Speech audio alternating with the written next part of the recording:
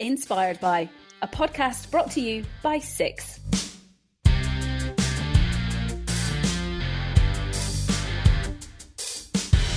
Hello, I'm Hannah Wise, and this is Inspired by. In this podcast series, I invite experts from Six and other representatives from the financial centre to talk about their inspirations.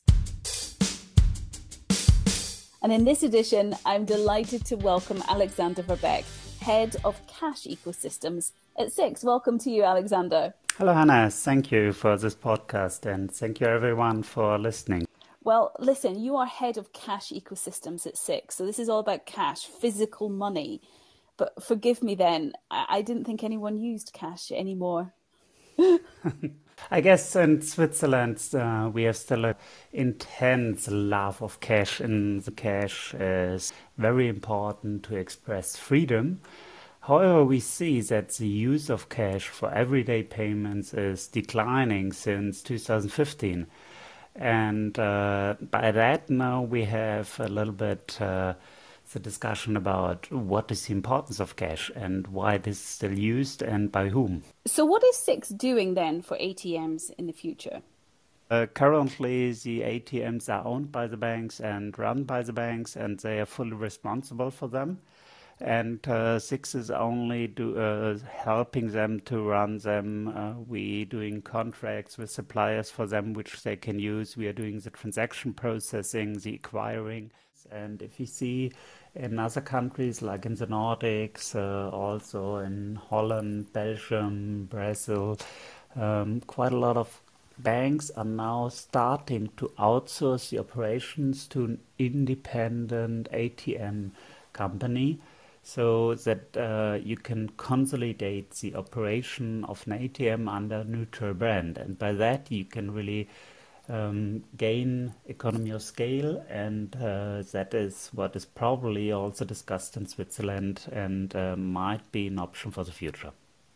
But it sounds to me like setting this kind of thing up will need a lot of time. Of course, it will take quite a long of time to change that, and if you see in the other countries, it's not a 1, 2, 3 years journey. It's quite a long time to transfer such an ecosystem into a new way of bringing benefits to all the different parties. We also need customers to adapt their behavior when it comes to ATMs. So it's not going to be a sprint, and you have to pardon my pun here. And I would like you to introduce to us your inspiration today. You chose a Swiss triathlete. Tell us who she is and why she's your inspiration. My inspiration is Daniela Ryf, as she is one of the best triathletes in the world. And even if I'm not doing actively triathlon any longer, the sport is still a source of inspiration and a mental support in challenging situations. And to come to a good solution for the Swiss people, that is very important to all the time think how you can do something better, how you can have the strength even to overcome problems and so on. All right. So you mentioned there that you're a bit of an athlete yourself. Did you actually do triathlons? Yeah, previously? I did it quite long, but I stopped in the last century, so it's quite a long time ago again. When you say it like that, it sounds like a long time ago, but come on, that wasn't so long ago. And what kind of, so you don't still train then? I still train, but not for competitions any longer. So it's more for me fun, also to get a little bit refresh of my mind, to think about things, and also to have fun with friends. Mm-hmm. And how far did you get, if I can ask? Last century, when you were competing. Yeah. I never made it to the top positions. I rather ranked amongst the top 10 or the top 10%. So it was quite intense time. It was fun, but I was never one of the top triathletes. Do you know Daniela herself? No, I never met her. You never met her, but so why does she inspire you? Obviously, there's a lot of parallels, with going the distance and really kind of the endurance side of things with triathlons and what you're doing at Six. But why does she inspire you particularly? So she is one of the really first ones who really made a living out of the sports. When I was doing it, and quite a lot of my friends who were doing it on a professional basis, they had all the time problems to make a living out of it because it was not a sport which was well paid, where you got a lot of prize money or whatsoever. Mm-hmm. And she changed everything. She looked How at it so? in a different way and find good sponsors. We're looking at how to position it and how to do it in a way that she could make a living out of it. And that is really inspiring for me. And also that she overcome every obstacle, even if she had an injury, she was coming back. She was all the time positive about what to do. And she's the holder of the Ironman World Championships of 2015, 2016, 2017, and 2018. I mean, she's got some incredible accolades to her name. But how exactly does she make a living out of it?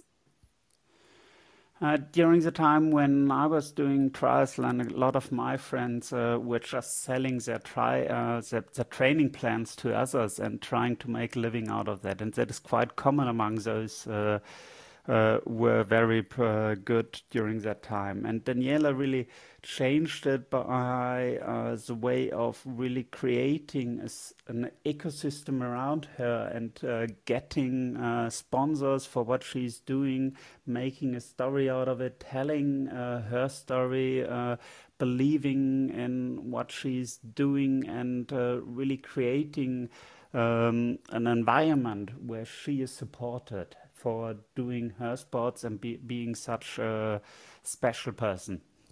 Okay, so she managed to turn running triathlons or doing triathlons, because obviously it's not just running, into a viable business. Is that what you hope to achieve then with ATM systems in Switzerland?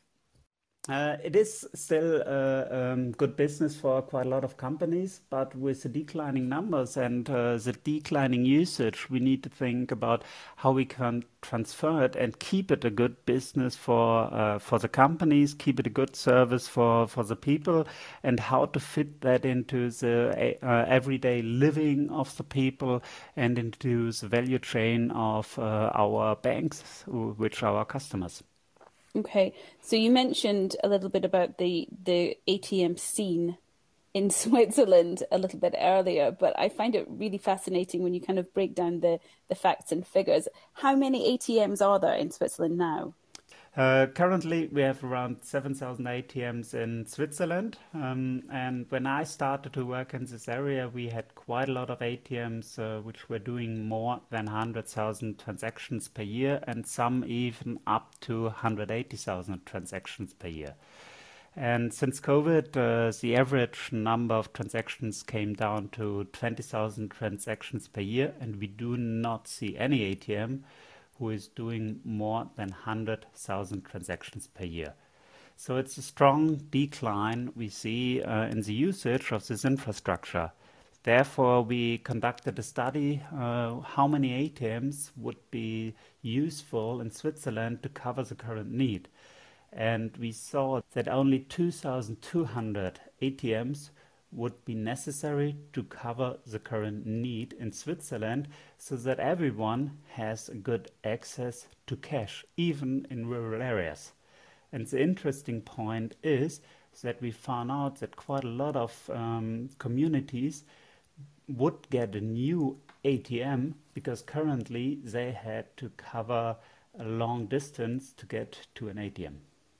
And now the question is, why do we have so many ATMs which are not used? And how can we use this infrastructure in a better way or spend less money so that the bank still provides that service for their clients? So let's look at the road ahead then. As Danielle is training for her triathlons, and you're training for a more efficient system, how long until we have that for Oh, Switzerland?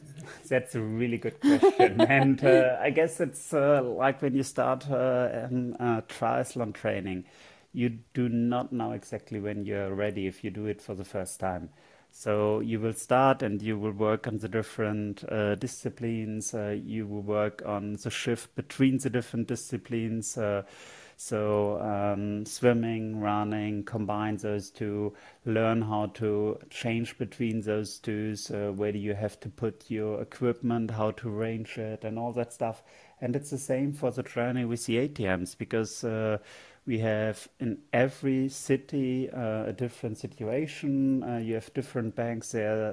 The need is a little bit different. So we need to come into a discussion with quite a lot of different uh, institutions how to transfer that. And also to consider that not everyone is having the same picture for the future.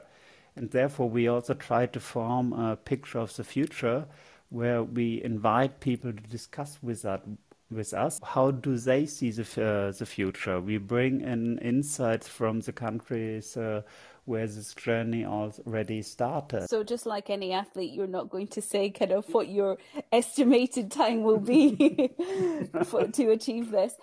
So Alexander, I joked in the beginning, but do you see a long future ahead for cash in our pockets? I believe in Switzerland we will not see an end of cash. If you look at the new study of the Swiss Payment Monitor, there are only 10% of the people who do not carry cash with them. And most of the people really like to have cash for the special situations, like giving a tip, or if they are hiking in the mountains to pay at a hut or whatsoever. So their cash is quite popular. And also for situations where you probably do not have a terminal available or whatsoever, or if you are paying for a drink, that's quite common to have some cash in your purse. So I believe cash is here to stay, and the only thing which will change is the frequency, how often cash is used in the future. And I suppose, I'm just speaking from my own kind of personal experience, what I need is all the 50 wrap-ins and the 1 franc coins for parking meters. And as you say, for leaving tips and things like that, I have less of a reliance on actual notes anymore. Yeah, there you see a trend with the new technologies like Twin and near field communication, where you only tap the terminal, that especially coins are not used as much as in the past. So there you have a change moving away from the coins, and people are rather holding bills as this Ah, okay. last option if something is necessary to give away. So it's not any longer that strong that you have coins in your purse. I rather know a lot of people who do not carry coins, but only 1 or 2 bills, like 10, 20, or 50 Swiss Hmm. francs. Hmm. And how much do you have in your wallet currently? Uh, Typically, I have 20 and a 10 Swiss francs bill in it, and 5 Swiss francs coin because I need it when I'm go swimming Ah, to put my yeah, clothes this is the away. thing. This is the thing. These are the tiny things that you never think about that you always suddenly need Yeah. cash for. That's what I was trying to say about parking meters. I always get stuck in parking meters and don't have any cash for them to get out. Anyway, But on the other side, you really have another need for cash because it's a store value, and that is quite important for the Swiss people. So quite a lot of Swiss people do hold cash, not in the purse, but at home. oh, you mean like stuffed under the bed, as they say? Exactly, Well, exactly. That is the word for it, but quite a lot of people are doing it in a safe box or whatsoever, and keep it for quite a long of time. So the hardening rate of Swiss francs is quite high. wow. Maybe I see I don't do that at all, but maybe I should. I don't know. Okay, let me ask you then. You haven't met Daniela yet, but if you could, what would you ask I would her? love to discuss with her about the way of how triathlon has changed in the last years, especially with the COVID pandemic, because during that period of time it was difficult to work out, to really train. There were no competitions. And I believe it has a strong impact on the professional side for the professional triathletes, as well as on the normal people who are just doing it for fun. Thank you, Alexander Verbeck. It was a pleasure speaking with you today. Thank you, Hannah, for the interesting interview and for the good questions about the cash ecosystem. Thank you very much. And thank you also to our audience today for joining us for this episode of the Six Podcast. And until next time, stay inspired.